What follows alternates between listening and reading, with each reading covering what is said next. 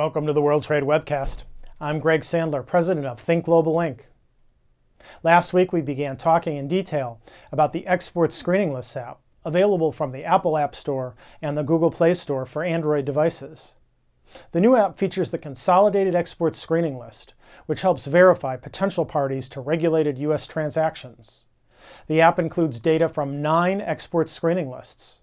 This week, we'll be reviewing the remaining 5 lists that are part of the Consolidated Screening List. And today, our focus is on the Palestinian Legislative Council List, which is maintained by the U.S. Department of Treasury. The Palestinian Legislative Council List includes individuals who are elected on the party slate of Hamas or any other foreign terrorist organization.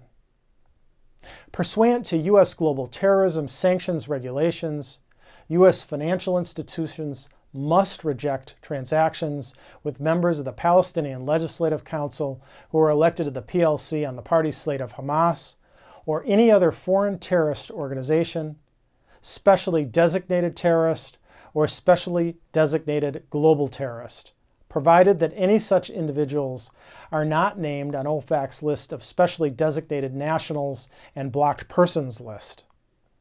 More detailed information about the Palestinian Legislative Council List is available on the Treasury Department's website. To use the app, simply filter by the list you want to search. In this case, you would filter for the Palestinian Legislative Council List. You can also filter the results by country. ThinkGlobal updates each of the 9 screening lists once a day when information is available.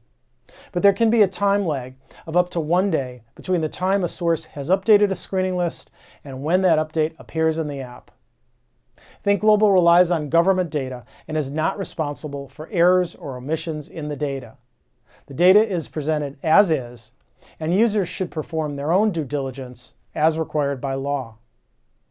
The Export Screening List app is available from Apple's App Store and from the Google Play Store. Download it now and please let us know what you think. In the meantime, join us on Monday as the World Trade Webcast continues its review of resources and information relevant to international business.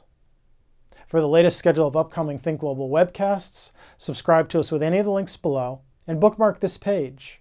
All of our previous episodes can be found online at thinkglobal.com/webcast. And thanks for watching.